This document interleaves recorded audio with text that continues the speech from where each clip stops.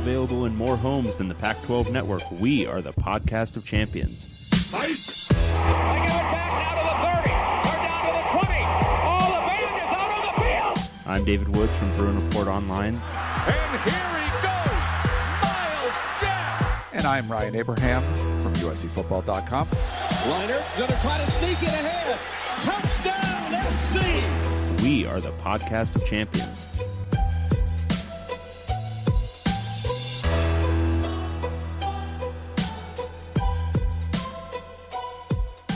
Welcome, everyone, back to the podcast of champions. I'm David Woods from Bruin Report Online, the UCLA site on the 24/7 Sports Network.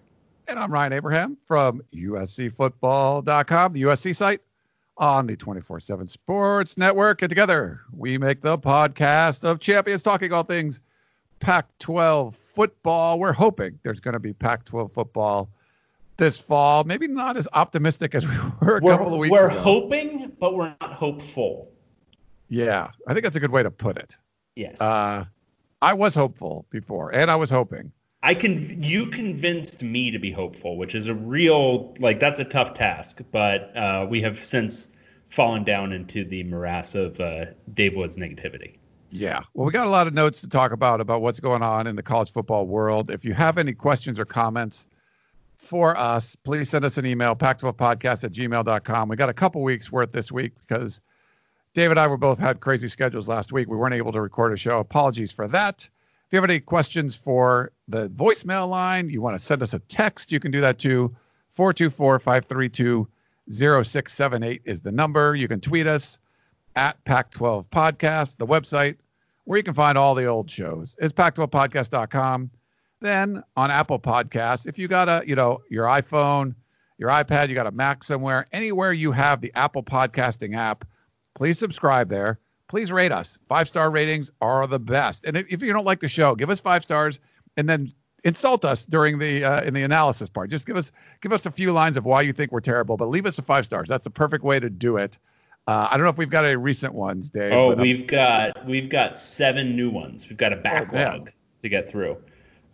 This is from DJ Hissif. Hard to pronounce this one. It's a lot of consonants. Listen every week. I see this podcast has a 5-star rating, and I think it's all the proof needed to show once and for all that the star system does not work. Good. This is from New Men. Interesting. The opposite. When I listen to your show, most of the time it reminds me of Seinfeld. So this 5-star ranking is really a 1-star ranking. Good. So it's like opposite day, or what was that? Well, so Seinfeld, it was it's the Costanza. Whatever your instinct is, you just do the opposite thing. And he like everything he came up roses after he did that, right? He was just right, and you are Jerry Seinfeld, so this fits. People do think that. Like I get that one a lot. Yeah, which is funny. Yeah. Trek Racer, great podcast. Ryan and Dave provide the best news and discussions of Pac-12 football. All right, that was weird and sincere. Yeah. This is from Late for Tea. Here's more my speed. Ideal for schizophrenics. The fact that a schizophrenia medicine company is the sponsor of the podcast says all there is to say. Interesting. I wouldn't know that because I don't listen to the show. Yeah, that was a good one. All right. This is from Alain. I don't know how to pronounce French. Alain Lacougs, something like that. Alain Lacougs. Yeah, okay, sure. A must listen. I'm a huge fan of the People of Color podcast. Not sure why the hosts are 2 white guys, but regardless, this is hands down the best American history podcast around. For some reason, they occasionally talk about Pac-12 football, but the good news is that the football discussion is always kept to a minimum, so it's still worth a listen.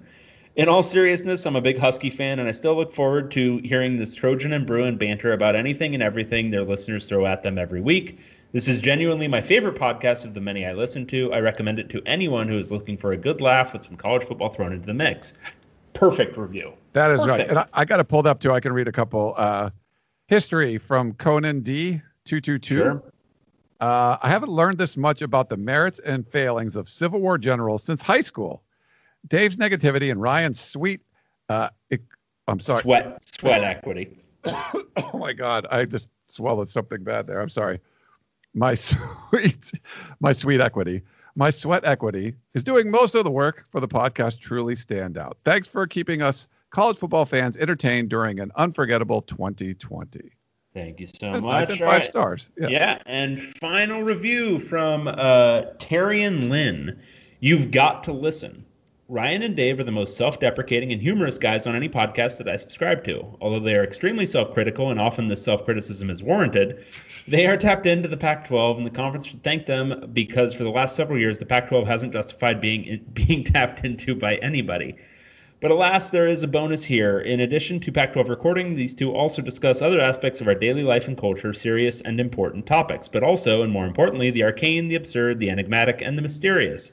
And with the coronavirus slowing down Pac-12 news, they have had ample time to discuss alternate topics that are either raised by listeners or simply fall out of the ether. As an example, I refer you to their recent dialogues about U.S. presidents and, more to the point, apples. But as Ryan and Dave often do, I digress. If you want to keep up with what's going on in the Pac-12 with more erudite reporting, you might want to look elsewhere. But if you'd rather have coverage that is both informative and entertaining, I recommend and give 5 stars to this, the Podcast of Champions, and to Ryan and Dave, champions in their living room. Terrian from Las Vegas. All right. That was amazing. That was great. Now I'm pumped for the show now. I'm excited. You know, lots of positive feedback. That's great to hear. That was good stuff. All 5 stars. People are doing a good job. So Yeah, thank you. Thank you for all of that. Let's disappoint some people now. Yeah. Well, then we take a week off, and then people like they're missing us, I guess. So I know. Yeah. It's very nice. Hopefully everyone had a great 4th of July weekend, holiday, whatever. Everyone's just staying inside and putting their masks on and all that fun stuff. But Oh yeah, tons of fun. LA was like blowing up. Like, did you see Literally? the fireworks? Yeah, they were like, and then the air quality the next day. it was probably pretty bad. Well, there's just so much less traffic. I think air quality in general is better, but after that, I mean, that was and they were like, you know, the beach cities were very much like, no more displays. They're not going to do any fireworks displays. You're not allowed to do fireworks. And I think just canceling all the firework displays just made more people shoot them off themselves or something. I don't know, because it was like, I've never seen that many before. Yeah. It was pretty intense here in Georgia. I want to say they were going off till like 10 o'clock or so, 11 o'clock maybe. But it was like pretty intense. I think that speaks to some things you just want to have a little bit more regulated, right? Like from the city angle, like you don't want people to just be able to fire off fireworks until the wee hours of the morning just because, oh, we didn't have a display this year, so let's just do it ourselves. Because then you end up with basically a million miniature fireworks like displays because people are like, oh, let's make up for the fact that there's no community display this year. And then suddenly you have, you know, toxic air the next day and nobody slept that night. Yeah. So growing up on the East Coast, when I moved to Massachusetts, we were 11. They didn't have fireworks there, but we lived in really Western Pennsylvania and fireworks were illegal there. But we were like 10 minutes away from Ohio and they were legal there. I just remember my dad going over and getting like grocery bags full of fireworks and coming back. And we had like a big, like half-acre yard or something, just setting them off in the backyard. And I'd gone back to visit my like aunts and uncles there on the 4th of July. And that was like, let's go buy a bunch of fireworks.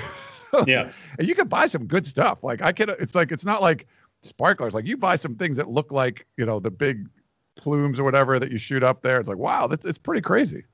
Yeah. I want to say, I have older siblings, and when we were kids, my sister and I went with my parents on like a camping trip over the 4th of July, and my brothers and my older sister stayed home.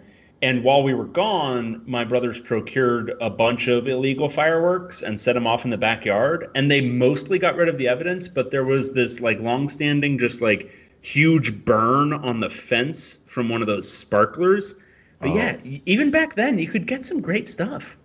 Yeah, it's pretty nutty. I haven't heard of anything horrible that happened, but I haven't really paid too much attention. But hopefully everyone was safe and no one got hurt doing off their own fireworks and stuff. But yeah, you're right. Like you're used to like, oh, I'm going to go watch the display, and then and it's a discrete 30 to 40 minutes, and then you're done. Manhattan Beach was smart. They do their Christmas fireworks every year, they do December, so they had a really good show then. But no more now. So, we got some topics. We do, David. I actually wrote some stuff in the document today because I did. So I don't know if it's an experiment, but I didn't. I was doing a lot of other stuff today, and David did. Mm-hmm. So props to him for doing a little research. I like that. I think it's pure contrarianism, right? You didn't do it, so I'm like, oh, okay, fine. Then I guess I have to do it. Now, don't get used to that. Right. Because now it's supposed to teach me. When I feel like you're doing it intentionally, that's when I won't. But this time it felt unintentional, so I got to respond with intention. It was unintentional, so I appreciate you you bringing stuff to the table today. This is shocking. So let's see how the show goes. Hopefully it still goes smoothly. But what do we got first? We'll see. Okay. Well, our man, John Wilner, great Pac-12 aficionado, he tweeted out some intriguing stuff this week, but one of them was this idea that the Pac-12 and everybody more or less should just drop the idea altogether of even trying non-conference games this year for a whole host of reasons. But among them, look, the FCS might not even have football this year. More than likely they won't. There's going to be inconsistent testing patterns between teams in different kind of levels of football. The FCS schools probably can't afford to do the level of testing that a Power 5 school is going to do. A group of 5 schools probably not going to be able to do the level of testing that a Power 5 school is going to be able to do. So just drop the entire idea, the scheduling, all the travel, all that stuff, keep things kind of within the family more, and drop it to 8 games instead of 9 with a bunch of flex scheduling built in. So you do it over the same rough span of time, but build it in so that there are flex weeks, so that if a bunch of guys are quarantined 1 week and a team can't play, they can maybe make it up 2 weeks from then on an open week for both teams. I think as far as anything is a good idea right now. I liked it. I think it has merit. I don't think non-conference play makes a whole lot of sense this year. I'm skeptical about fall football at all now. And I think even if you limit it to conference play, even if you limit it to 8 games, even if you push it back to the end of September, we haven't gotten this thing under control at anywhere near the level that countries that are actually starting up sports again have been able to. And it just seems like we're trying to go forward with it without having a lot of the backstopping that you need to actually do it correctly. Yeah, it's the more you think about it, the more does it really make sense to fly across country or whatever and play a football game? I don't know. And USC's opening with Alabama and Dallas. You want to bring everyone from Alabama to another city. You bring everyone from LA to another city. If you're talking about Ohio State going to Autzen, maybe it's okay for you at least have one team that's staying home. These neutral site games seem much less likely, but you're right. I mean, I don't know if there's a way they can make it work, that'd be awesome. But the conference only idea, it seems like it's gaining more ground. And I think if you remember, I think it was a month and a half ago or so, Pete Thamel wrote, I think it was Thamel from Yahoo wrote about, why don't we just move it to the spring now? Make the decision. You can get all the TV stuff lined up, and then you should be safe by then. And then at that point, and I kind of floated out there. I'm like, yeah, that seems like a pretty good idea. And it did not have any traction whatsoever. Nobody was talking about that. Everything's at that point pointed towards let's do things to, get things on schedule to start in the fall. And it seemed like, okay, that's the priority. That's what everyone wants to do. They really didn't want to entertain that. Now it seems like it's being entertained. Some people don't like the idea of moving it to spring. Other people do. I just think we need to make a decision soon, Dave. I just don't know if we can sit around waiting for another 2-3 weeks and not make a decision, because a lot of stuff has to happen if the season is going to start on time. Yeah, I think you could still wait a little bit. Basically, camp would start for a lot of teams at the end of July, early August. And that's really when you need to make the call, which is in 2 weeks. I don't think it's likely that many teams are going to be doing that because, frankly, throughout most of the football playing part of the country, cases are rising. Deaths are now rising. I mean, Texas, California, Florida, Arizona I think between those 4 states, you're talking about a lot of FBS football. Each of those states is definitively rising in terms of not just cases but deaths. And I think if you're looking at that, you're looking at the fact that there aren't real government lockdown measures in place to prevent this from getting even worse right now. I just don't see how it's even feasible. And so I think we're going to get 2 weeks from now. I think a lot of schools are going to start, and I think over the next 2 weeks, a lot of schools are going to start making calls. If we should note this right now, the Ivy League has canceled all fall sports until January, and I think a lot of people have made the valid point on Twitter that, well, the Ivy League is a non-revenue, the whole thing, and I get that. But also, if you remember back in March, what was the league that was kind of the bellwether for everything else that happened soon thereafter? The Ivy League shut down its conference tournament before anybody else, and then everyone else followed suit pretty soon thereafter.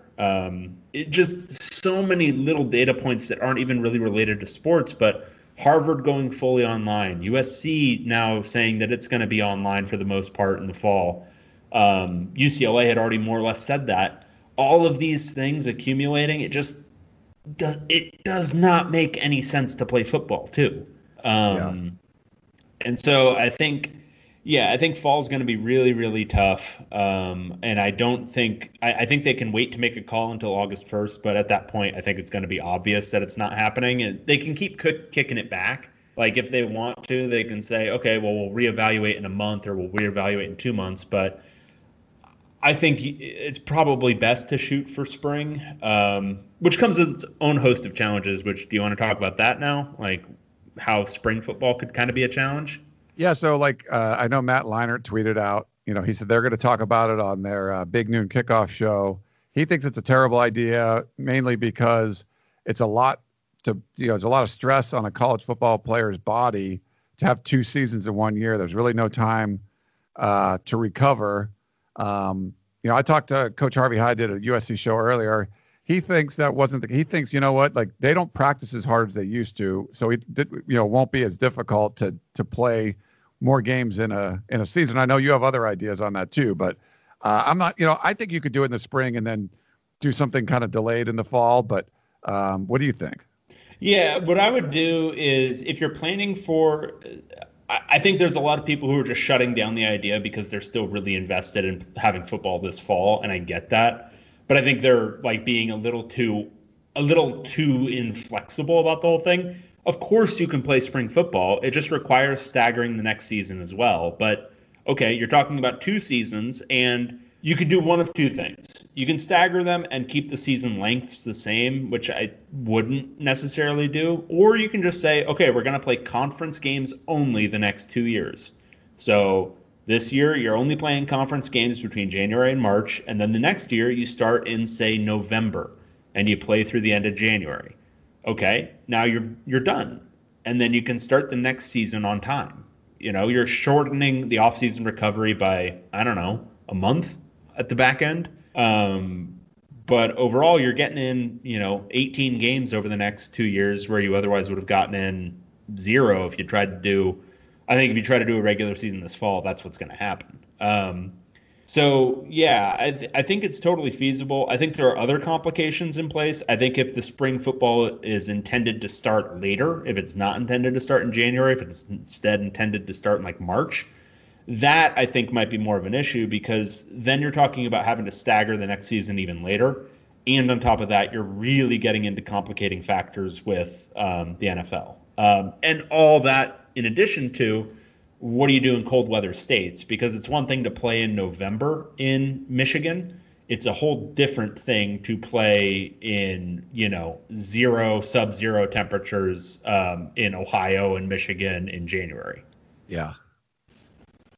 Well, we'll see. I mean, that could be combined with conference only and delayed and staggered. I think there's a lot of options there, but I think we're getting close to figuring out when we got to figure this out fairly quickly. And like we've said a million times, there's no college football czar. So is it going to be, after the Ivy League, are we going to see the Mountain West or somebody just postpone things? Or is it going to be a a Power 5 conference come out and say, hey, we're not going to be able to play this fall. We're going to delay things to the spring. And if they do that, then they have to do it on their own. I don't know. I'm not sure how this is going to work, but everything interacts. So there's no one at the top making the call, but like, even if the SEC decides to play, they're probably only going to be playing with themselves because everyone else at that point might be canceled, you know? They're only going to be playing with themselves. And I don't think the SEC is going to play. If everyone else is not playing, I don't see the SEC playing. And I know there's a lot of people who are saying, oh, no, the SEC is going to play no matter what because of a perception of the whole thing. But no, I think the conferences are going to act in pretty much lockstep with it. Because if you remember, after the Ivy League shut down, yeah, they might have been like a day or two apart, but everyone else shut down within a couple of days, their conference tournaments. So I think it'll be in nearly lockstep. I would imagine the Pac-12 is going to be one on. The Pac-12 has the most kind of built-in, there's enough regionality to it that I think they can announce first and just say, hey, this is what we're doing. You guys can decide yourselves. But the Big 12, they've got you got West Virginia out here. You got, Texas schools over here. You're talking about a weird 2,000-mile range. There's no way they're playing conference games either. So I don't know. I don't think there's going to be football. I don't think there's going to be football in the spring either, because if it has to go till March, if it starts in March, do you see them realistically starting a football season in January? I mean, I think that's a lot more feasible than. Well, I think it's more feasible from this vantage point because September seems so non-feasible, but I think we're going to get to November and realize that January isn't feasible either. Because we're going to be heading into cold weather, which with virtually any virus is not necessarily a good thing. Now, this one hasn't slowed down much because of the summer, but that doesn't mean that it's not going to get even worse over the winter. And that's not to be negative. That's just looking at it realistically. I think we're going to hit into November, December, and then realize, we're not starting anything in January either. So I don't know. I think it's going to be a really interesting couple of weeks right now, and then going to be really interesting to see what happens over the coming months. Yeah, for sure. And we've seen some weird stuff happen across the country, but there's been some Pac-12 fallout. Stanford Cardinal, they had the most sports of anyone in the Pac-12, I think, in the country. They're cutting 11 sports. They're cutting 11 sports. They're still going to have 27 or 28 or something like that. But what did they have? I think they had, no, they'll be down 36. Yes, they'll be down 25. 36. They'll be down to 25. Yeah. Yeah. So I think Cal has the most now at 28. But that was a little shocking to me that they would cut that many sports at this time. Just right now, we're just going to cut all these sports. It's that seems crazy to me. Well, and Stanford's wealthier than God. They've got a huge endowment. The budgetary reasons for doing it didn't make a whole lot of sense to me. So I'd be interested to learn more about this. Maybe we can, talk to somebody from Stanford or RJ or whatever, because this seems bizarre. Wilner seemed skeptical about the reasoning as well, that it's strictly budgetary. So yeah, it's kind of just strange. They cut a bunch of, kind of tangential sports that don't really mean anything, like lightweight rowing. I don't even know what that is. But they also cut men's volleyball, which Stanford was pretty good at. I mean, they win titles and all this stuff because they're the only ones who play it, but men's volleyball is a real sport, especially on the West Coast. So, that's certainly interesting. And I don't know if it's just them using this opportunity as cover for doing something they wanted to do for a while, maybe. But yeah, that one's concerning, and it's going to be interesting to see if there's any more dominoes that fall in the Pac-12 in terms of other schools cutting sports, because UCLA's budget situation isn't great. Cal's budget situation isn't great. I don't think anyone's budget situation is awesome right now. No. I don't know if you want to mention that too. There's the Cal and UCLA are dealing with an apparel deal that was great at the time with Under Armour, and now that looks like that's going away. Yeah. Under Armour is attempting to get out of its well, it probably will get out of. It's just a question of how much money they're going to have to spend. They're attempting to get out of their UCLA deal. I haven't read as much about the Cal situation, but I think they're in basically the same boat, where and it's unclear still whether they're attempting to use, I hope I'm not butchering how to say this, force majeure. Sure. I think you're right. Yeah, they're attempting to use that to, basically, which is like the natural disaster clause to get out of the contract. It's unclear if that's what they're actually using or if they're using some basic level of performance, whether, UCLA or Cal fulfilled their end of the bargain. But regardless, it looks like Under Armour will not be the apparel provider for UCLA, because I don't know how you walk back from this, even if they are forced to stick to some level of the agreement.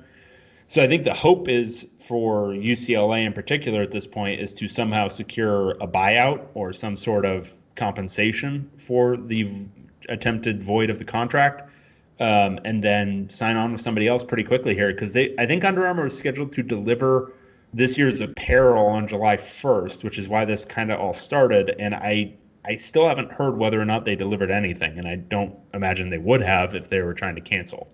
Yeah. So that's not great. That's a big part of UCLA's financial situation is they got a big cash payout from Under Armour every year, double-digit $1 million. So not having that coming in. And then in addition to that, IMG, which holds, I think, the multimedia rights for many Pac-12 schools, including UCLA, is also trying to get out of its obligations or restructure its obligations, which is putting another issue on the plate of incoming athletic director Martin Jarmond, who just started this month. So he's got a lot to do. See, here's where, I cover USC. When you have bad leadership and you sign bad deals, like their bad Nike deal and all that stuff, then you don't have to worry about it. They keep the deals even when things turn sour because the deals were bad to begin with. You go out of your way and sign this amazing Under Armour deal that you can't believe how much money you're getting paid. Things turn south, the deal goes away. So who's smarter in this situation? The idiots that made the bad deal or the smart people that made the good one? I don't know. There you go. Yeah, it's there's some risk with it being owed a lot of money. That's true in every walk of life. Speaking of bad deals, and the truth is, we all know Champagne Larry likes to roll large, right? Champagne Larry, that's our buddy John Canzano, and he wrote a pretty interesting column this week about Pac-12 presidents and chancellors putting the squeeze on the conference, and basically the conference bosses have been ordered to take pay cuts. So there was some criticism before. Larry Scott makes $5.3 million a year.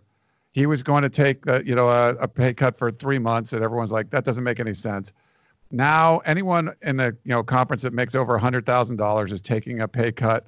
I think it's 9% overall decrease in expenses with salary reductions, and it's between like 5 and 10% for most people. 12% for Larry Scott. There was definitely he talked to some sources in the Pac-12 that thought that, why doesn't Larry Scott take a 50% pay cut? Then you don't have to cut other people's salaries who are struggling. You make $100,000 and you're trying to live in San Francisco. It's not super easy. Not that you're gonna get a lot of sympathy, but you have a Larry Scott making that much money. I get it. He should probably cut his expenses in half, or just his salary in half, and you would save the conference a ton of money. They pay $8.1 million a year in rent, I believe. That's kind of crazy. He also had a $1.9 million loan for a house that he got back in, I think, 2009 that a source said has not been paid back one penny. So no, the loan is outstanding, no change from last year. So he hasn't paid any of that back. So it didn't seem like this email. What is it with giving free stuff to exorbitantly wealthy people? What is that? What's the psychoses at play there? I don't know. When you get paid that much money, you should have to pay a lot of money for everything you do. But you everyone should be charged an extra tax. You should have to pay $10 for every gallon of gas you get. Everyone likes free stuff, and so if you get a free loan, if that's a part of the incentive package, they're trying to convince Larry Scott to come run the conference, and they feel he's the best guy for it, which obviously that's been a mistake. That's one of the things they throw in there, and yeah, the reality is nobody's worth that much money who's an executive for some sports league. Like, is the sports league going to make that much less money with me running it? No, it's going to be the same. It'd make more because you wouldn't get paid as much as him. So that's exactly. Yeah. But apparently there's a lot of pressure too of there's only two presidents left, I think UCLA and ASU, that brought Larry Scott in. So there's a lot of talk out there that they might buy out his contract because it ends in 2022. The new TV deal would be 2024. So there's talk that they could, get him out earlier and get somebody new in. So I just don't see how you continue with Larry Scott at this point. He did some good things early on, but since then it's been bad. I think he's trying more over the last couple of years, but he just was acting like the guy in the ivory tower from the get-go. And I think it's just the Pac-12. It's not the SEC. The SEC doesn't act like the Pac-12 does as far as arrogance goes and the way they spend money and everything. And the Pac-12 makes less money. It's just you can't act like that. So I think they need someone that's a little more shrewd as far as investments go and figures out a way to not be, it's going to be more of a blue collar guy, even though maybe that's not the the temperament of the conference. But I kind of feel you need that right now, Dave. You need someone that's going to, roll up their sleeves and get dirty and figure out a way to be as competitive as possible with the other Power 5 conferences. Yeah. And, and I think with the way, so with our anticipation for what the Pac-12 is going to look like this fall, i.e. there's not going to be any Pac-12 sports, why wouldn't you just furlough the leadership? Like, why wouldn't you just self-furlough? If, the goal is to actually, be fiscally solvent, that should be what they do. Because what purpose does Larry Scott serve when there are no sports going on? And none on the horizon. The earliest that they might start, let's just be realistic. The Ivy League doing what they did, that's probably what the Pac-12 and all the other leagues are going to end up doing anyway. So if they're not starting up till January, then okay, you come back in December, but we're not eating your salary for 3 months. Yeah. Well, he's the CEO of a media company too. So, I mean, that's a media company that's going to be showing, they're going to be asking for the rights to this show to play audio over just still imagery of Pac-12 football from 10 years ago. Just how have they not, by on the their way? Stupid network. They should have put us on Skype, just like we would be a TV show. No question. Why would they not do that? We would. I'm not trying to toot our horn here, but our rabid 30 listeners would. I think that would be more viewership than they get on half their programming. Yeah. No, I mean 100%. We would kill it. Compared to whatever they're doing now. Yeah. We'd probably have to change our tagline because it would be kind of I don't know, it would be kind of circular at that point, right? You want to change our tagline? Put us on the Pac-12 network and then we change it. That's right, because then we are literally in as many homes as the Pac-12 network. Yeah. We are in as many because we're in the Pac-12 network. Yep. Well, okay. So our buddy, John Wilner, that he does a great hotline newsletter. So there's been a shift in power, and it's going all up to the Pacific Northwest. So he wrote a column this week also. So basically, there's the chair of the conference CEO group. So that's all the presidents. Oregon President Michael Schill took charge. So he's taking over. It was Phil DeStefano, who was with Colorado. He was a 2-year chair, but he was also in the CEO group for, I think, 4 years. So he's now out of the CEO group. And I believe they added in the president from Washington State, Kirk Schultz. Yeah. So DeStefano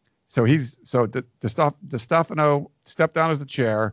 His term on the executive committee is complete. So now they've added another Pacific Northwest school, and it's based on seniority and things like that. It's not, they're not well, you need another Pac-12 South person, but you have Washington State, and Oregon now in that group. So it's really a Pacific Northwest kind of favorite thing. But John likes the idea of having that because all those guys, all those presidents are, football focused. So it's not like they're going to ignore football, but it's great. So if you're a Pacific Northwest person you are well represented in that Pac-12 CEO group. Okay. Yeah. So I don't know. Does that bother you? Make you? Is that weird at all? No problem. Or I don't really have a problem with it now. I think it's fine. But it was Arizona State's Michael Crow and Gene Block from UCLA.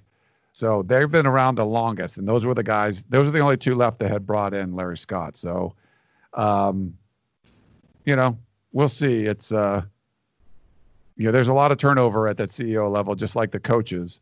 And I don't know what's going to happen, but I feel like with the new leadership, there's going to be more pressure on Larry Scott, and that's a good thing for all Pac-12 fans, in my opinion. Yeah, absolutely. All right. Anything else? I think we're good. I think we can get to questions now. All right. Well, let's take a quick break, come back, and answer some questions.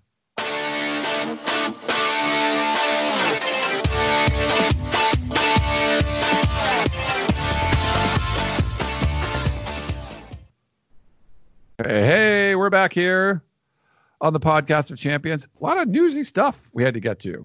So much stuff. We actually talked about football or football adjacent things for, Christ, was that 40 minutes? 30? 35? It was quite the run there. I finished before we get into the questions. I finished Grant. It was definitely good. Very good. I was thinking of maybe a book on all the U.S. presidents, so like little tidbits on all of them, because I loved getting the refresher on Grant, and then you get all the stuff around Grant, like Grover Cleveland or Abraham Lincoln and Johnson, all those. You get everyone kind of around him, but I would love to get like more of just kind of an overall history of the presidents. I don't know if you have a book that you like that would do that. Not on just like kind of general presidencies. I think that would be a little too high level.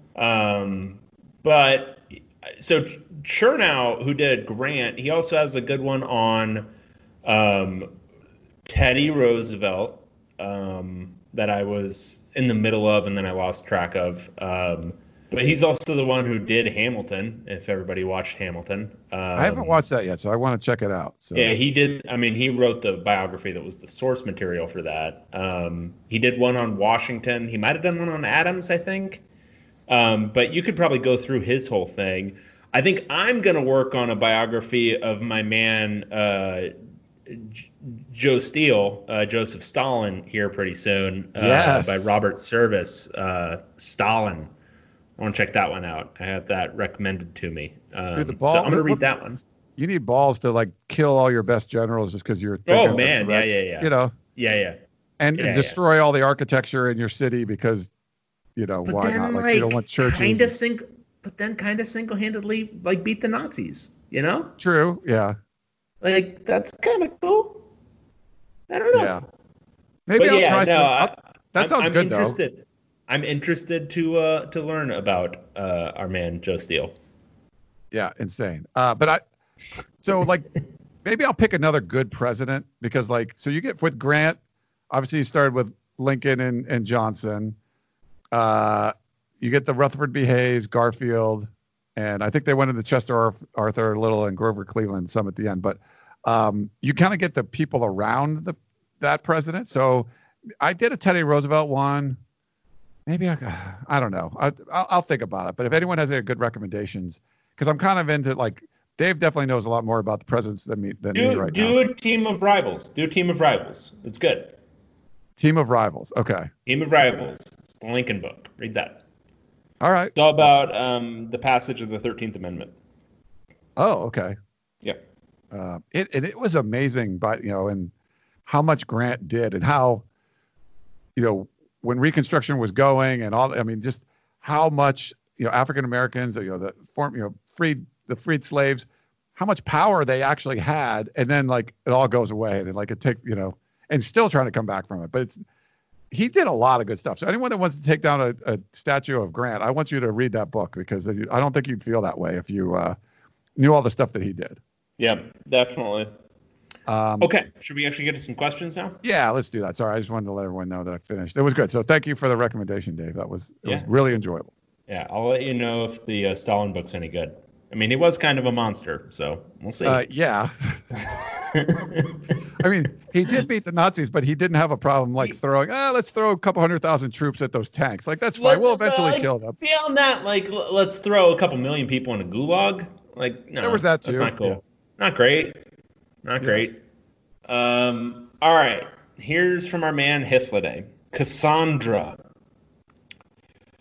On the April... Oh, man. Come on, Hithliday. On the April 26th, 2018 episode, you boys proclaimed that Chip Kelly's 34-3 conference record at Oregon was unimpeachable. The next week, I wrote in to ask whether that was actually true, given that 29 of those 34 wins came against head coaches who would be fired and never return to a Power 5 head coaching job. At the time, I suggested that Kelly's success at Oregon was much more a product of inheriting a stable program that had been ascending for the previous 15 years, whereas UCLA was a dumpster fire he had no experience extinguishing. Naturally, you boys dismissed the point as revisionist history. Weren't the warning signs that Kelly would be unsuccessful at UCLA in fact all present in the spring of 2018? The persnickety NFL performance, the lackadaisical and NCAA-sanctioned recruiting, and the insensitivities he displayed? To be fair, I remember that show. I was pretty drunk, so that's all I can say. Hithliday. Yeah, so I was kind of narrowly concerned about. So I'm trying to remember if I saw much of spring ball that year. I think I came out for a few practices. I was narrowly concerned about recruiting at that point. I thought it was starting really slowly and poorly. But I was holding out hope that what I was hearing about the offense, because there was talk of tempo in practice. There was talk of, seeing some elements of what he was doing at Oregon offensively in practice, that I was kind of holding out hope that would be what showed up in the fall. What concerned me deeply was watching the spring game, which was kind of my first impression of it, seeing it, what it would technically look like during a game, sort of. And it looked like an absolute conservative, awful mess offensively. That's the first thing that kind of gave me real pause about the on-field product. So I understand what you're saying about Oregon, because obviously Bellotti had put in place a pretty good program. But I think we all saw what Chip did there, and how he took, what was a pretty good car and turned it into a Ferrari for 4 years. 6 years, if you want to count as 2 years as offensive coordinator, when, Dennis Dixon was going off before UCLA, before he tore his ACL, I guess, before the UCLA game. Anyway, that's all a long digression. So I think you could have obviously looked back and said, yeah, looking at the data points from all those NFL years, there's reason to think that shouldn't have worked. There was reason enough to think that it wouldn't work out at UCLA. And I think a lot of people, myself included, were just kind of convincing ourselves, well, you can ignore that and just hope it's back to the Oregon stuff, hope he learned his lesson. And, now looking at it, maybe there's more merit to, and he inherited a lot at Oregon and just was able to take what was a humming machine and just add a few tweaks to make it something really special. And maybe that's the way we'll look back on him when his career is over more. But at the time UCLA hired him, he was still offensive genius who did well at Oregon, offensive genius who did well for 2 years at the Eagles, and then somebody who kind of just got away from his fastball, and, maybe it'll work out for him at UCLA. And it hasn't, and it probably won't. To me, it's kind of one of those things, like those child actors that are like typecast, and you don't want to, like, if you're, whatever, I don't know, some child actor that's some famous part, you're Ricky Schroeder, and you had to change your name to Rick. Like, you're trying to, I don't want to be Ricky anymore, or anything like that. You're trying to get away from like what made you great. And some people have been able to do that. And I don't know. Chip Kelly just seemed to want to do something different than what he was doing before. And I think everyone assumed you could recruit because you're at UCLA and you have this innovative offense and you're going to do well in the Pac-12. And he got away from both of those things. So the two things we thought he'd be successful for, he didn't do. So at that point, you're like, okay, well, we assumed he was going to do that, and he didn't. And it wasn't like he didn't try to replicate what he was doing at Oregon. He tried to do the opposite. And I think that's where he just ran into problems. Yeah, absolutely. Also, just a little breaking news. Ohio State has halted voluntary workouts in 7 sports, including football, following results of its latest round of COVID-19 testing. Ruh-roh. Also, there's a report that Wilner just retweeted that the Big Ten, if it has football in 2020, will likely only be conference. So lots of things appear to be moving in a particular direction. All right, continuing with Hifladay's email. During David Shaw's 5-year heyday at Stanford from 2011 to 2015, his conference record was a similar 37-8, excluding games against Kelly. But like Kelly, 30 of those wins came against coaches who retired or got fired and never got another Power 5 head coaching job. Is David Shaw just a Chip Kelly who never left? I mean, if you start like, he won these games, except, well, if you don't include those, and then there's a reason why he won those games. Like, you could do that for everybody. So I don't like that. No, I don't either. And I think it's reductive to just kind of lump these guys in together. Shaw inherited what was a truly humming program, like even beyond what Kelly inherited in Bellotti, and then kept it humming for 5 years. Yeah. And then it's been kind of a slow decline since then. So I guess what I'm saying is I don't know if they're perfectly analogous. They're two different situations. But if you want to say they're two guys who maybe their best days are behind them as a coach, yeah, I think that's fair. But I don't know really what we're saying there. And I don't think you can look at, watching those Stanford teams, the 2011 Stanford team, the 2015 Stanford team, those weren't just a product of their competition. Those were really good, dominant teams. The 2015 team was a slip-up in the opener, a 9 a.m. opener at Northwestern from being a playoff team that year. Yeah. I don't want to reduce these things to just, the Pac-12 was largely bad besides Stanford and Oregon for 6 years. Well, okay, but those were still dominant teams, and you can look at advanced stats metrics to kind of give you your basis for understanding there. But those Oregon teams especially were super elite, and Stanford was not too far off. I agree. All right, and then finally, I suspect something similar will prove to be true of Chris Peterson's 36 conference wins, albeit 20 conference losses. I doubt the last decade has actually seen any elite coach in the Pac-12, and the guys who clean up are simply marginally better than the awful coaches opposing them. In my opinion, the preponderance of bad coaches, rather than the exceptional presence of a couple of good ones, is the far more important factor in the history of the conference. Would you boys care to revisit the subject? I think that's right, but I think it's not quite as strident as you're putting it. I think the Pac-12 has made a habit of hiring bad coaches, and there have been a lot of bad hires in the conference, and so it has made guys who are relatively good stand out. But I don't think that's necessarily. I think it has actually led people like yourself to be able to make this conclusion, which is that because they only beat up on these teams, they actually weren't that good. Where, they've got to play the teams they're against. They've got to play the coaches they're against. And it's not Chris Peterson's fault that he was coaching against, I don't know, who was at Oregon State before Jonathan Smith? What was his name? Gary Anderson? Oh, Gary Anderson, yeah. It's not his fault he was coaching against Gary Anderson. It's not his fault he was coaching against Zombie Helfrich. So, I don't know. I mean, was Peterson as good at Washington as he was at Boise State? No, probably not.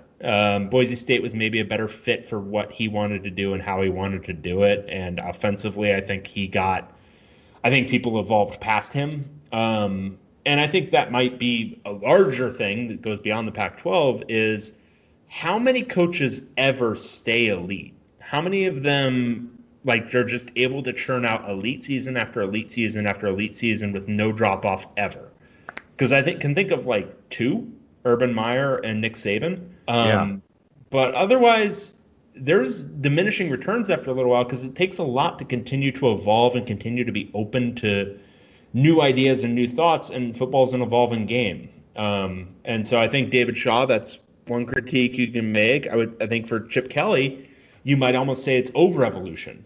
He's tried to do something completely different from what he used to do, and he's kind of fallen on his face doing it. But I think he's making that attempt, and I think Chris Peterson, I think you can make the argument that he didn't evolve enough.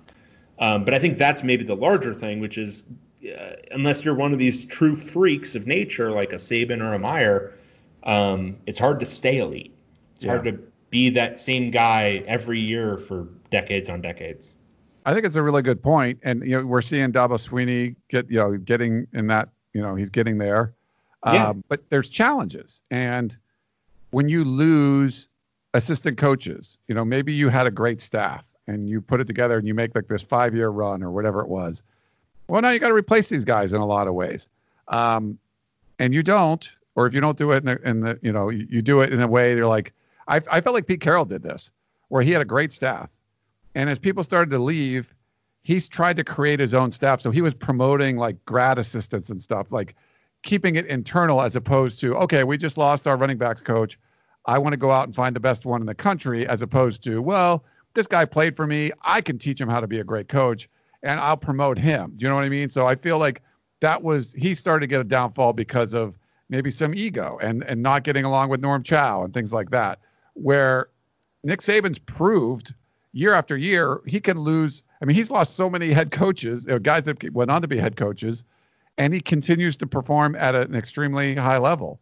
We don't know what Dabo is going to do if Brent Venables leaves. Try to replace these like stalwart, these coaches that are amazing, isn't easy to do. I think Ed Orgeron did a good job of kind of shuffling things up, finding the way he wanted to build that staff, and did a good job at LSU. Now you lost guys. How are you going to build it again? And I think it's one of the many challenges you have as when you become an elite head coach. Trying to stay on top is probably a lot harder, I would say, than getting there. And there's only a few guys that have done it. So it's amazing what Shaw's done, but it's hard to maintain. And one of his big flaws seems to be he's loyal to a fault. It's not just he's not evolving enough, but he's also the loyalty factors there. He won't you got to get rid of staff members if you're 4-8. Like, I don't care how good do you think they all are. You're 4-8. Get rid of some guys. You don't do that. That's a flaw. And I think that's going to be, he might have success 2 or 3 years from now, but it's going to be hard to have success year after year if you're not able to recognize problems and make changes, not just because you've had, a poor season or, a lack of success. You have to be able to project that out and see that out, have the vision to go, you know what, this just isn't right. I picked this guy to be my offensive coordinator, but it's just not what I think. I'm going to get rid of him and get someone else in here and fix this. Not just be loyal because I hired the guy. Now he's my guy. Yep, totally. All right. Thanks for that hit of the day. This is from Matthew from Mountain View. Pac-12 presidential over-under fact check. Uh-oh. Hey, David and Ryan. Garrett from West Virginia came up with a pretty awesome email last week testing some inane and obscure presidential knowledge. Unfortunately, one of his answers was incorrect. Uh-oh. Let's see. He asked which was higher, Jonathan Smith's losses as head coach, 17, or the number of presidents to be elected to 2 or more terms. He gave the answer as over. I think I said under, you said over, and listed off the 21 presidents to have served more than one term. However, 4 of those 21, Teddy Roosevelt, Calvin Coolidge, Harry Truman, Lyndon Johnson, were elevated to the office due to their predecessor's death and were only subsequently elected a single time, i.e. they were not elected to 2 or more terms. Therefore, the answer is actually 17, which would be a push. What do you feel about that, Dave? I think that's great fact checking. So neither of us got it, I guess. Fun fact about John Tyler, everybody's favorite presidential baby daddy. He was born in the 18th century, 1790, and yet still have living grandchildren. He had 8 children with his first wife, 7 with his second wife. His 13th child, Lyon Tyler, was born in 1853 when he was 63 years old. Lyon had children with multiple wives, including Lyon Jr., 1924, and Harrison, 1928, both of whom are still alive. Holy crap. John Tyler has 2 alive grandchildren. Yeah, no, that's one of my favorite facts about John Tyler. I'm sorry, that's like Tyler. That's time travel. Like, that is crazy. 1790. Yeah. Like pre-photography. Like, imagine like you're just living here in 2020 with your grandfather having been somebody who was born in 1790. That's insane. All right, so he has a question. Which 20th or 21st century president would most likely to win in a fight? Oh yeah, hell yeah. You could base your answer on physical condition while president. He says, I like Teddy Roosevelt and Obama. Or based on their prime, Ford and Reagan get interesting. Or you could allow them to use as a weapon the sporting equipment they are most associated with. So Obama gets a basketball, Trump gets a golf club, George H.W. Bush gets a baseball bat, George W. Bush gets a cheerleader, megaphone, etc. Keep up the good work. 2 months away from probably not actually getting to watch college football. Sniff, Matt in Mountain View. Okay. Lyndon Johnson was really big. Like Lyndon Johnson was like 6'4", 6'5", which puts him in the upper echelon of big presidents. Also from Texas. He might be one of my picks. Gerald Ford's not bad. Obviously athletic. Reagan, for similar reasons, also a pretty big guy. I think I'll go LBJ, though. LBJ? Teddy Roosevelt was like an asthmatic. Like, I'm not picking Teddy Roosevelt. Like, no. You know, I don't know if it's just recency bias, but like, I think Obama could kick a lot of ass, you know? No, like Obama, if it's like, if you have to like run a triathlon and then kick somebody's ass, then yeah, okay, Obama, fine. But I mean, Obama's like 150 pounds. Like, he's a really fit dude, but is he stepping in with like a tank like Lyndon Johnson? Yeah. Somebody who's got reach on him and some power and probably 60 pounds? Yeah. What about George Washington chopping down cherry trees with an axe? I know. Well, actually, if we're going historic, Abraham Lincoln, I mean, you're talking about a rail splitter, 6'4". Yeah. That dude could probably beat some people up. Like, when I think tough though, like Teddy Roosevelt comes up, you know, like. Yeah, but it's a rep thing. It's based on the stuff he said, but like we're not talking about a physically imposing guy. Yeah. I mean, he was an asthmatic. He was a New York fop who like tried to like self-improve by becoming a Western Rough Rider type guy. But I mean, that is hard. He's just a New York City boy. Okay.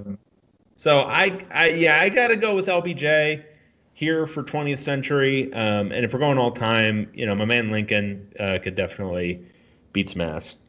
Yeah, Obama's like Hawaiian too, right? Like he was over in Hawaii. Like you can't be too tough. You can't be too tough on Hawaii. Like you wear board shorts, you go out in the water. Like again, if it's a marathon, like if all the presidents, you got to get ready and you got to run a marathon. He's the only one who survives, let alone maybe W was in pretty good shape too. Maybe he can run the marathon too. But you want an actual fight? No, I don't think Barack Obama's beating anybody. And the first Bush, I mean, he got shot down, right, over like Japanese waters. Like, we talking about? I'm talking about them as presidents. Like once they got to that point. Like if we're talking about them at like 18, I mean somebody who probably fought in a war or whatever. They probably had to be in pretty good physical shape when they did that. Yeah. I mean, all right. Obama was like a pot smoking college student when he was 18. Like I'm imagining me. I'm like, I'm not winning any fights when I was 18. Nice. Okay, cool. Yeah. All right. Next up, this is from Kyle. UCLA versus USC. Hi, guys. Who would win in a one-off neutral site game between the best USC players ever versus the best UCLA players of all time? The one caveat being the teams are coached by Clay Helton and Carl Durrell 1.0. Holy crap. Who would watch that game if it was coached by those two guys? Yeah, that would be – I think USC just has too many – Yeah, this is USC. I think – especially when you're talking about the number of particularly offensive linemen and wide receivers that USC has produced versus defensive linemen and defensive backs UCLA has produced. I think that side of the ball would just be – there'd be a little bit of a mismatch there. Like, I'm just thinking off the top of my head. I just don't – yeah. That would be, I think, a little bit too much of a challenge. The other side of the ball would be interesting. I mean, I think UCLA would have Troy Aikman back there, chucking it to some pretty talented guys. But yeah, I think that would be a USC win. Yeah, if it was like Clay Helton versus Terry Donahue, then maybe. No, if it was like Clay Helton versus Red Sanders, then yeah, I think the UCLA team wins. But if we're talking about relatively even coaches there with Helton and Durrell. So yeah, you got to give it to the talent there, and I think USC certainly has a historical claim to more talent. All right, okay. Next up, we got Keon. Is this No. a real email? Wait, yeah, it is. It is. It's real. It's real. Okay. UCLA lures an unexpected apparel offer. Boys, this week, adult entertainment webcam company Cam Soda offered UCLA $205 million over 10 years to fill the void left by Under Armour.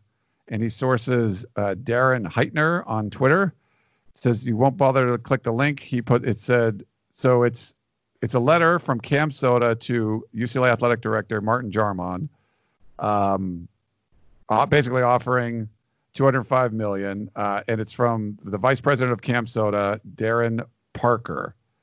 He says now they probably would have been better off making a joint offer to Wazoo and Oregon State, but I guess UCLA is the high-profile apparel deal opening, so they had to try and get in there while they could. Aside from the absurdity and hilarity of this particular apparel deal offer, this got me thinking, for each Pac-12 school, what is the most amusing brand or company you can think of as a potential apparel sponsor? Oh God! Wait, was there anything in this thing I should read? No. Just the big nut is that Cam Soda is a adult webcam company. Like it's for cam girls and stuff. So it's basically like if you want to advertise a porn company on your stuff. Okay. But so this got me thinking, why can't? So if somebody like Cam Soda or Pornhub or whatever wanted to pay you $25 million a year to basically just put their stuff on your uniforms. Just go buy your uniforms wholesale or whatever from whoever, and then just stick the stupid emblem on them. Who do you care if you're UCLA brought to you by Pornhub? What do you care? Take the money and run. I mean, Cam Soda, like Pornhub sounds like a porn company. Cam Soda I never heard of before. Yeah. And their logo is blue, and he said in the email, blue and gold will go smashing with our logo. Basically, they want to put the Cam Soda logo on that would appear on all their team uniforms. He gave his email and sent that out there. I mean, for something like Cam Soda, people would talk about it. Like, what did the Warriors have on their uniform? Like, I didn't know what it was. It was some retail company or something. And I'm like, I don't know what that is. It could have been a porn site for all I know. I didn't know what it was, And I think didn't like Tinder or Bumble or someone is a sponsor for one of the pro teams. I think one of the NBA teams. So I don't know. Why not? You're going to make $205 million. Heck, that's probably worth it. Yeah, and I'm sure it's not a serious offer, but if that actually came out that they got a serious offer, I think you have to make sure it aligns with your values. I know there's some of these, I know there's been like contentions about Pornhub in particular that they actually have housed a lot of like unsavory, amateur, like potentially criminal stuff on their site, which, yeah, you don't want to mess around with that. But if they check out and it's above board and legal, I don't know, man, just take the money. So anyway, that's long story short. UCLA is probably not going to take a $205 million offer from Cam Soda. But in theory, like if, I don't know, just any random company that wasn't an apparel company wanted to be a sponsor that you have to put on your uniforms, like, so some tire company wants to, Michelin wants to be your apparel sponsor. Okay, take their money and then just go buy some uniforms. Who cares? Yeah. So Bumble, the Clippers have Bumble on their uniform, so they're a sponsor, and it's Rakuten. They paid the Golden State Warriors $60 million for a 3-year jersey sponsorship in 2017. So it's some kind of, do you know what that is? It's like some kind of retail company or something. No, I don't know what that is. Yeah. But I looked at it, I'm like, what is that? And then when I saw Bumble on the Clippers thing before, I'm like, what the heck? They got Bumble on their uniforms? So yeah, you can put Cam Soda on there. Like, I wouldn't know what it is. Most people probably wouldn't. And then they figure it out, and it would be good PR for Cam Soda. It's probably worth their money. Yep. And then I don't know, man, amusing brands. I think it'd be funny if Oregon was sponsored by Adidas, but I don't know if that's funny.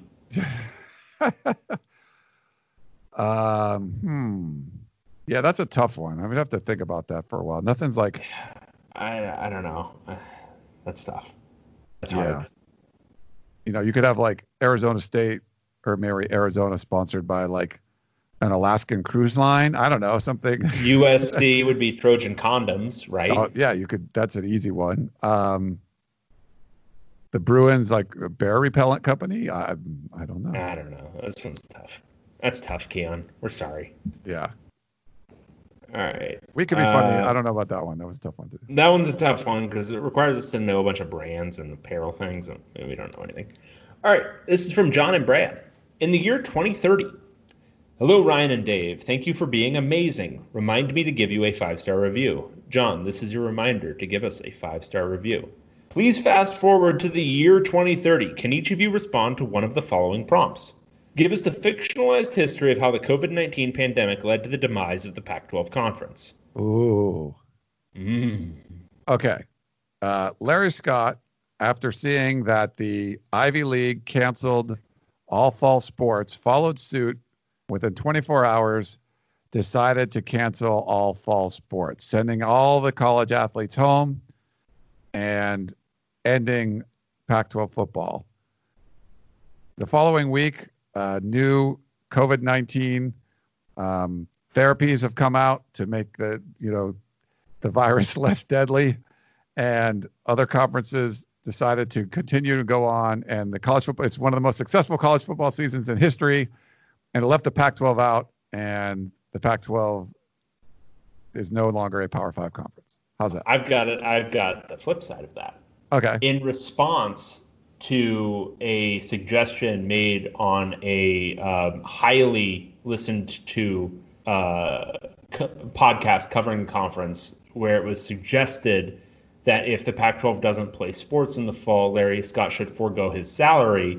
He decides unilaterally to forge ahead with a fall football season, full slate of games in which all of the overhead is put in place to play games throughout the season. All the network positions are filled.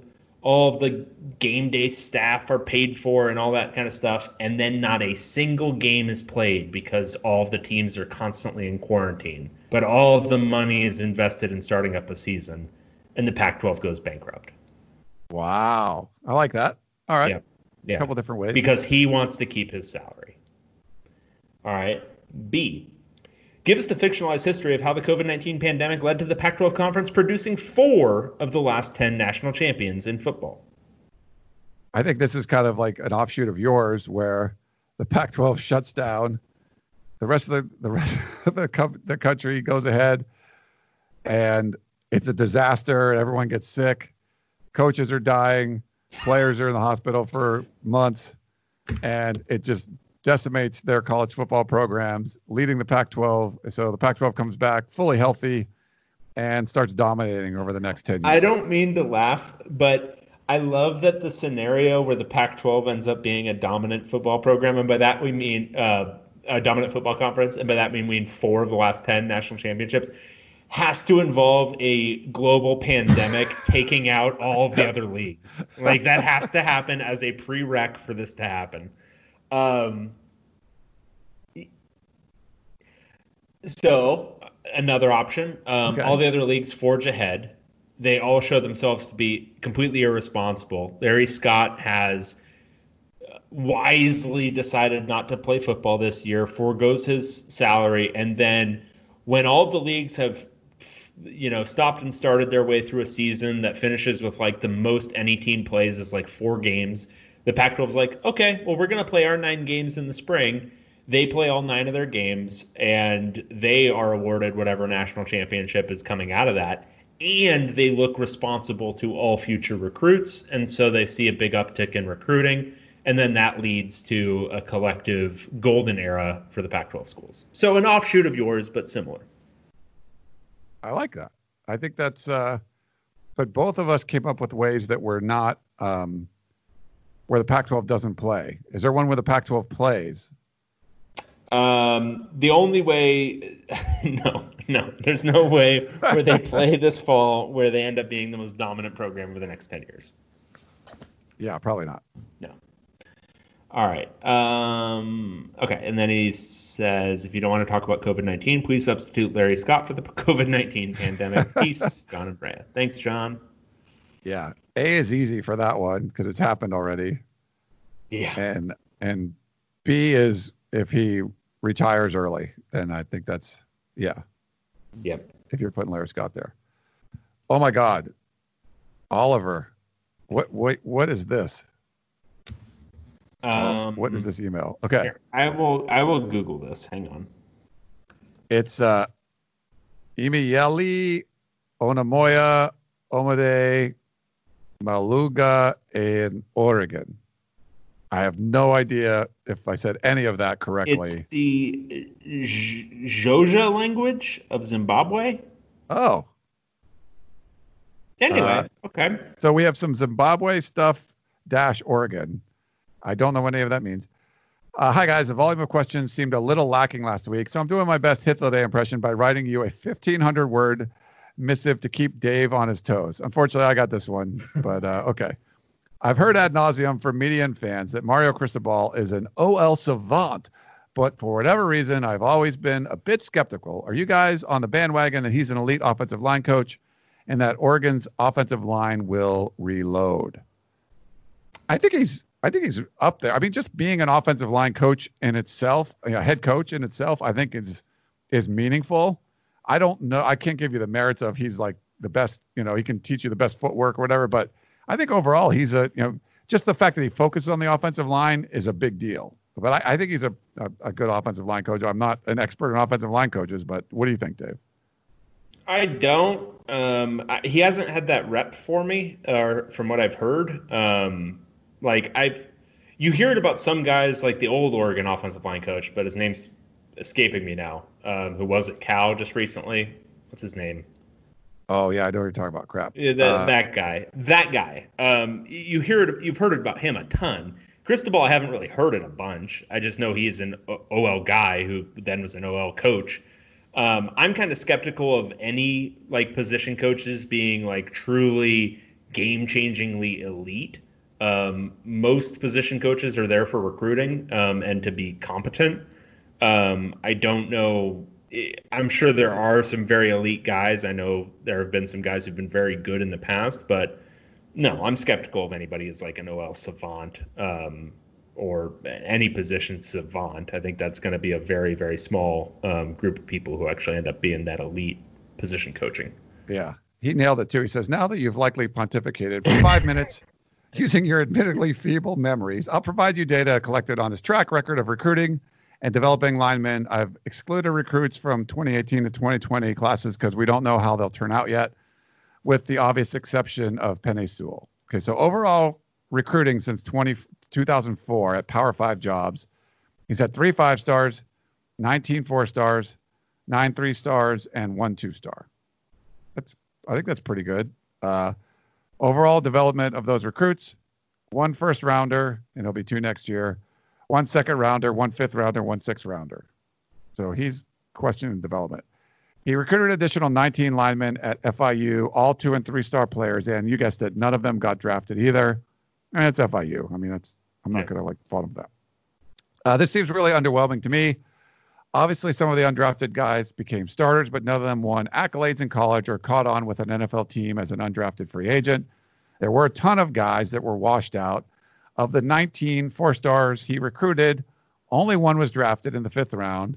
As I researched more, I think he's gotten a lot of credit for taking over established offensive lines the year before they were drafted, Eric Winston, Vernon Carey, Ryan Kelly, etc., or closing recruits he never coached, Jadarick Willis and Alex Leatherwood. With essentially the pick of the litter as a recruiter, I think the best you can say is that he developed 5-stars into high draft picks. Bradley Bozeman was his 3-star success story, but committed 1.5 years before Cristobal joined the staff. So you can make an argument that he lucked into that one too. Additional details below if you want to check my math. Also, I think Washington State's going to be sneaky good next year. I love their DC hire. Stanford is going to finish last in the North. Love the show. Oliver, P.S. Just put the title into Google Translate to figure out what it says. Oh, did you do that? It says long-winded mail about. Long-winded mail about Oregon. Very nice.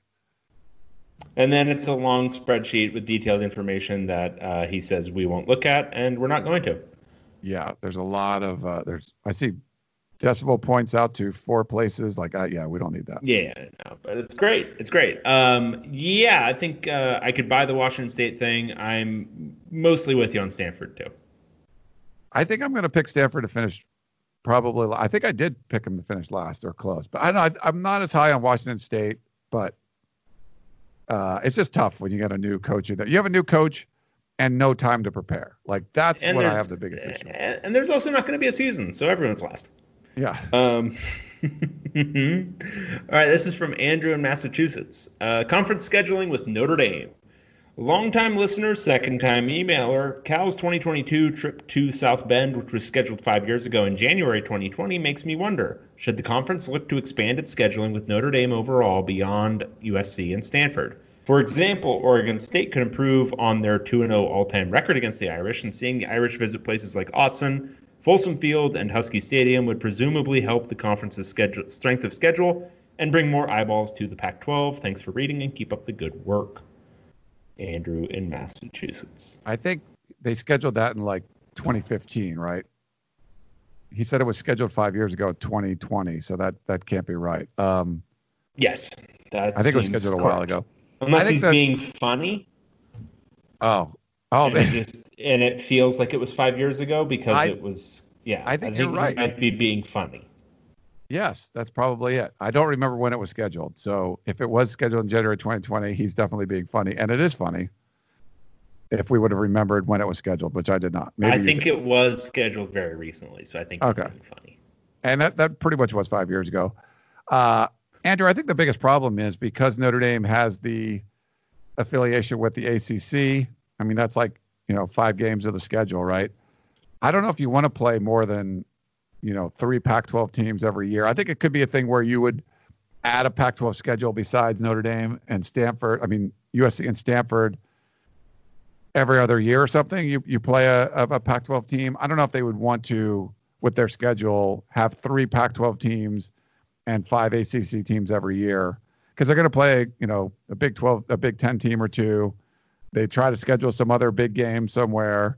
You got Navy and I don't know, like BC. Well, that's part of their ACC thing. I don't know. I mean, it might be tough, but I love seeing Pac-12 play Notre Dame. It's a team I'm familiar with because I get to see them every year because they, covering USC. But I don't know if they'd want a regularly having 3 Pac-12 teams on the schedule. Yeah, it wouldn't work because they've got like 7 different rivals or whatever. But yeah, I think one every now and then works fine. I mean, UCLA had a series with them back in the early 2000s or mid 2000s. They've had on again, off again series with a couple other schools in the league. So I think that's something they like to do on occasion. But I don't see anything beyond Stanford and USC being a regular part of the rotation for them. Just because, I mean, they've got so many obligations that are just built in every single year as it is. That as more than just an add-on every now and then, I don't see it happening. Yeah. All right, this is our buddy Santa Barbara Larry. I got all the long ones this week. Football to keep our players safe. Hey, Dave and Ryan. Santa Barbara Larry here again. I've heard crazy numbers in the media about how many college football players might die from COVID-19 if they play this year. For example, 1%. Wait, what? So he's saying 1% of college football. He's giving an example of number. Okay. Okay, so he's saying that's a crazy thing. For example, 1% of them might die. Yeah, which I don't know if that's. Yeah, that would be crazy. That would be insane. If that many people died, yeah, that would be bad. It would be insane if 0.1% of college football players died of this because they're not in that category. The question is if at 0.01%, is that an acceptable thing? Which that's probably more likely what it would be. Yeah.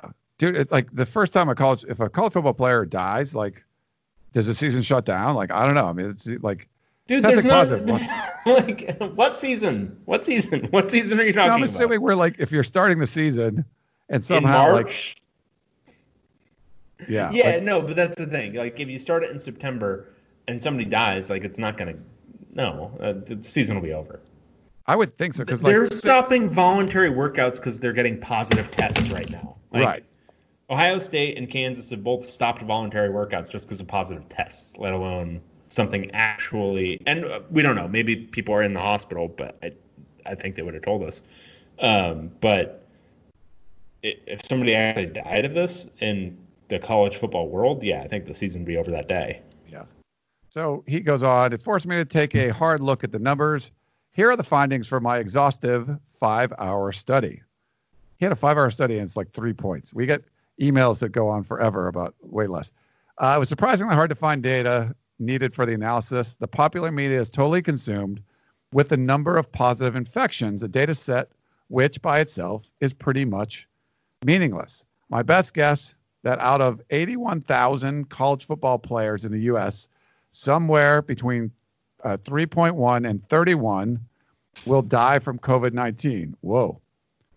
I can send you the analysis. The number is very low because the rate that people 18 to 24-year-old with no underlying health conditions, for example, football players, that come down with COVID-19 and wind up in the hospital and then die is extremely small.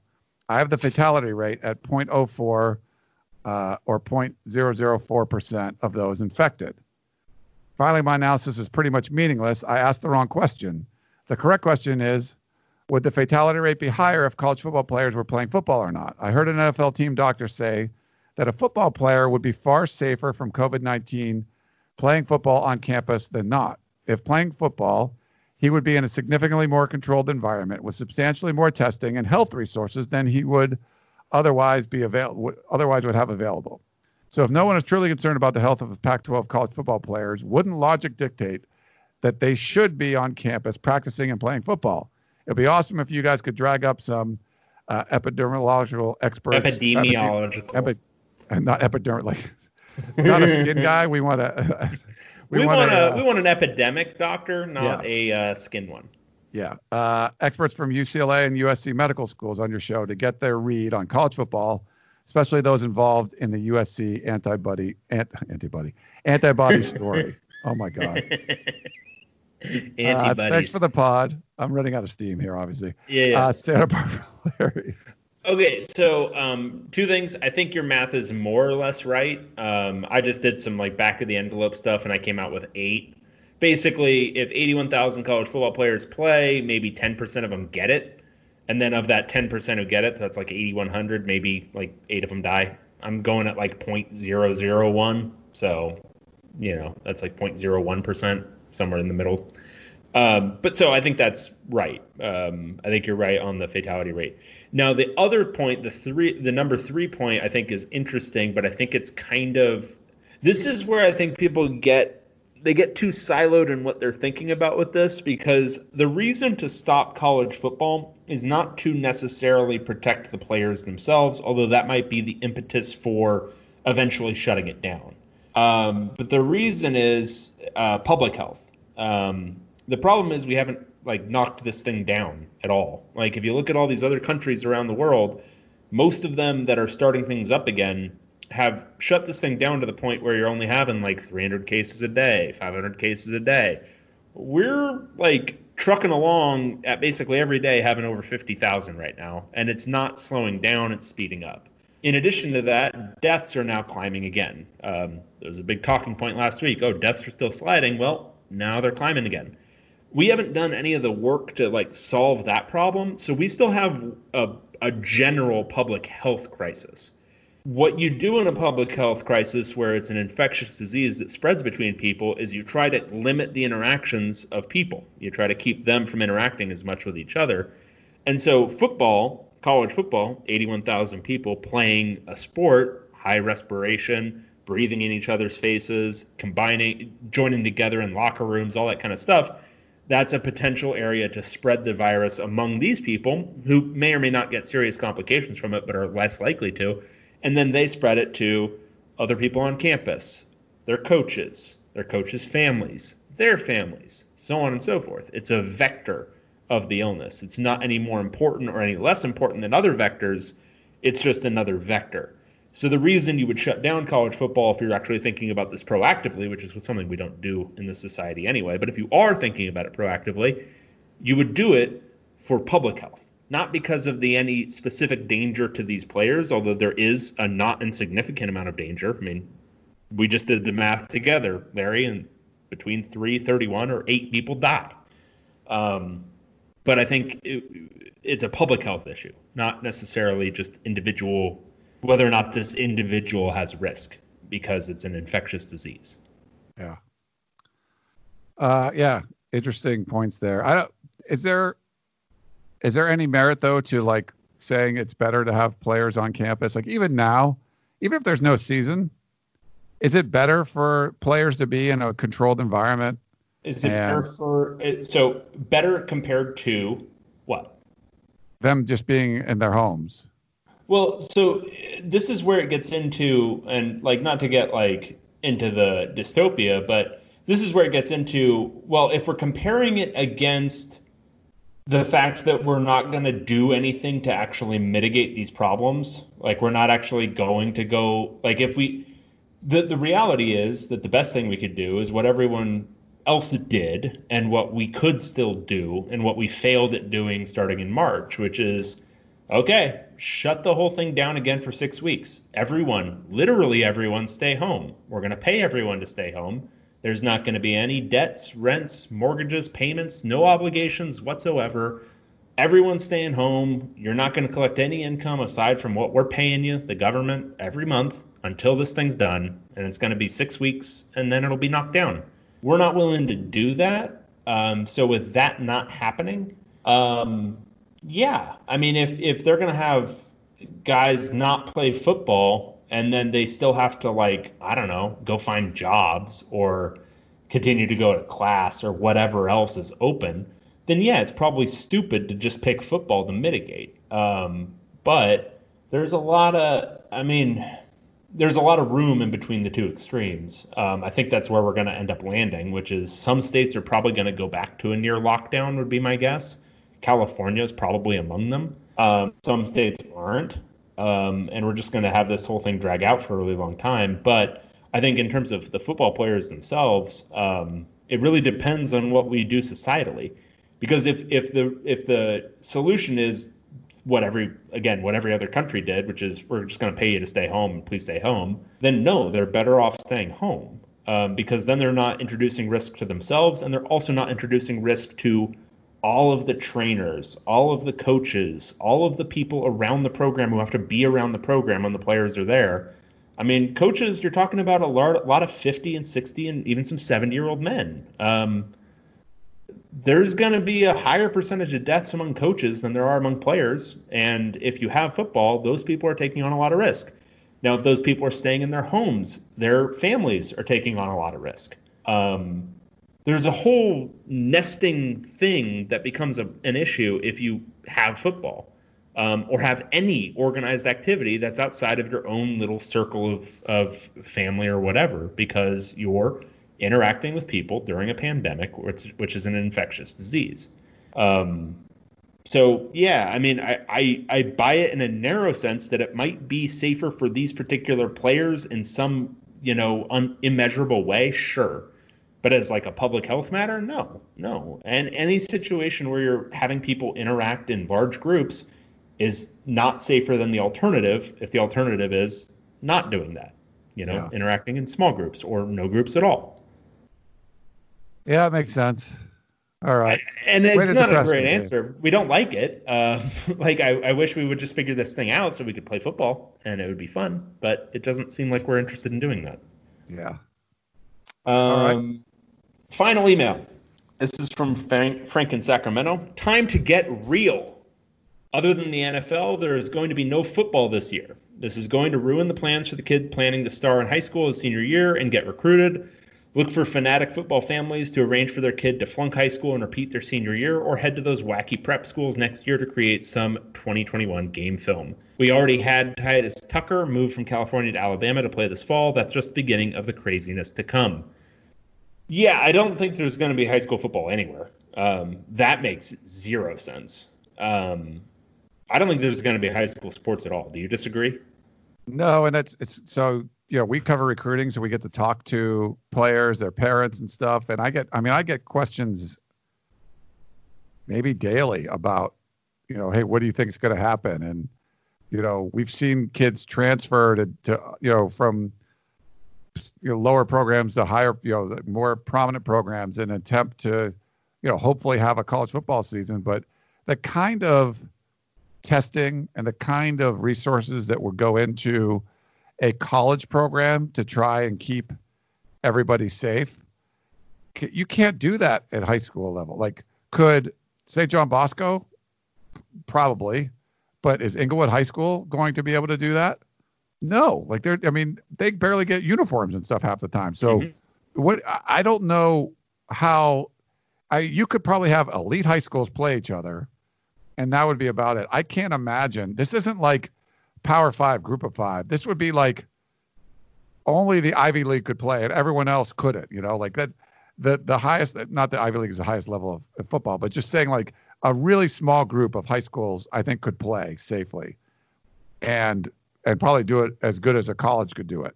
You're Bishop Gorman in Las Vegas. Like they got Oregon type uniforms. They got like 11 uniforms. They have nicer weight rooms than a lot of colleges. Like, they would probably be fine.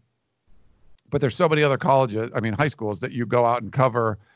And it's great though, covering these, it's something. You go to Bishop Gorman, you're like, this is amazing. But when you go to like some of the smaller schools or some of the less funded schools, like, I like doing that more. It's just a little grittier, but I don't see how those schools could be able to produce the kind, have the kind of resources you would need to produce high school football safely. Yeah.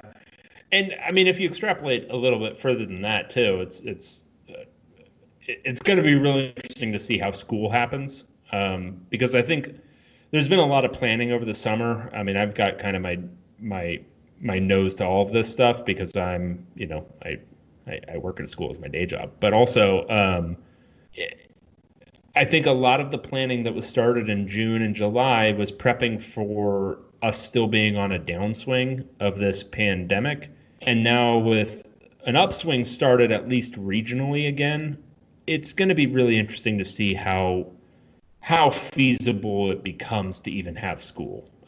Because the same thing we were saying about coaches and that applies to teachers too. And maybe even more so because they're going to be in classrooms. And we all had teachers and there was a wide range of ages, but I had some teachers who were in their 60s for sure. And they're going to be in a classroom with kids. And at the elementary levels, look, I can tell my kids to stay away from me as much as I want. Are they going to stay away from me? No. Hell no. Little kids, they get up on you and they get up on each other, and expecting social distancing. Yeah. The children, it does not appear still that they get seriously ill, although there's like the occasional anecdotal thing that's obviously a big concern, but their teachers certainly can.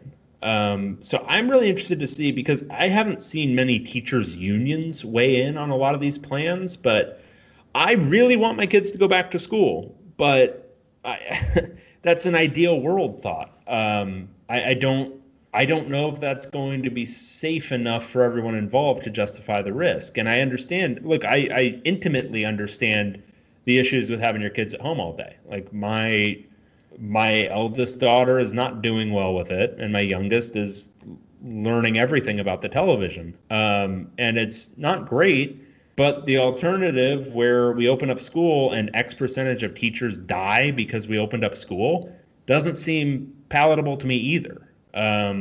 We've got a really messy situation here with imperfect solutions, but I would prefer to pick the solution that ends with the fewest people having their lives ended. That's just my personal thinking on it. And yeah, there's no perfect one. And I think there is some element of this where you do have to make some concessions to the fact that things still need to keep going and things need to keep moving. But I don't know if just like kind of closing our eyes, shutting our eyes and pretending everything is normal is the way to go. And it seems like that was maybe the attempt being made. And I just, as we get further and further into July, especially with the way we're feeling about football, I think that's going to start to translate to these other things too, where it's just, is this really going to work? And it seems like it's not. Yeah. It's not good. I don't like it. Yeah, the school thing is going to be interesting to watch too, just school in general. But man, I don't know. I'm getting depressed, Dave. Yeah, no, it's, and I'm not even trying to be negative. It's more just like you look at the stuff that's out there. I mean, Harvard decided to go fully online. UCLA and USC have both decided their falls are going to be online. Well, if they're deciding to do that, that's an indication. If Harvard can't afford to do the testing or they can't put the apparatus in place, what makes you think your local public high school is going to do a great job of it? Yeah, they won't. Well, that's the thing, is they won't. And what's our acceptable level of risk for, the people involved in public school, for all those teachers, for all those principals, for all those dining staff, for all that stuff? Like, what's our acceptable mortality rate for those people? Because there's going to be one. If we open up school, like, a lot of those people are going to die. And it's just, I think a lot of people talk about it in theory, like, well, we can't just shut everything down and hope nobody dies. And it's like, okay, but that does come with a very literal cost that's going to be people's lives. And no, there isn't a situation where nobody dies of this, but are there workable solutions where we can get this to it gets frustrating to talk about, because the reality is everyone else in the world has figured this out more or less, and we just can't get out of our own way. Yeah. We don't seem to be good at that. Nope. But all right. Well, I'm totally depressed, so. Yeah, cool. We ended it on a cheerful note, and I'm happy about it. Yeah. Well, I think it was informative. There was a lot of Pac-12 talk, so that's good. It's true. Hopefully something gets really figured out in the next couple of days, and we can have a much more optimistic show next week. I would hope so. Let's hope. Or at least there'll be news about all the things falling apart. Either way, there'll be something to talk about. We'll keep it going. Thanks for all the questions and everybody that sent in stuff. That was great. That really helps us move along. And thanks for all the reviews. Those were awesome. They're really good ones. So if you guys like the show, don't like the show, please leave us those reviews on Apple Podcasts. Again, 5 stars. But then say whatever you want about us, how we're dumb and crazy and can't read and all those kind of things. So we had Zimbabwe language. What is it? Zimbabwe? What's the language of was it Zimbabwe? Is that word? Zoja. I don't know if I'm pronouncing that correctly. Hang on. Xhosa. Yeah. It's actually Xhosa. So Xhosa. It's an Xhosa, but it's pronounced Xhosa. Xhosa. Mm-hmm. And that's from Zimbabwe. That is Zimbabwe. That's nice. The Zimbabwe language. I don't know much about, or really anything about Zimbabwe culture. Like are there Zimbabwe, I don't think there's any restaurants that I know of. Like there's Ethiopian one. There's a whole bunch of ones that in LA, there's different districts and stuff. There's probably one with Zimbabwe in there too, but I don't know. I've never sampled Zimbabwean cuisine, so I don't know. Couldn't tell you. I know it's one of the African countries where English is, I think, one of the standard languages, because it was one of many places that was colonized by the British. Okay. And it was also, I think it was part of the whole South African conglomerate of nations that kind of broke off. Gotcha. Like apartheid times. Did you ever go on Fairfax to the Ethiopian district? Ethiopian. I didn't love Ethiopian food, just because the sourdough part of it was a little too much for me. I didn't like the sour bread as much. It was a really fun experience. Yeah, I just didn't. Something about the actual taste of the food. I really like Indian food. I don't know if it was not spicy enough, or I don't know. Anyway, it's similar consistency. It was a really interesting experience. It was a cool experience doing the kind of communal eating around which you can't do now.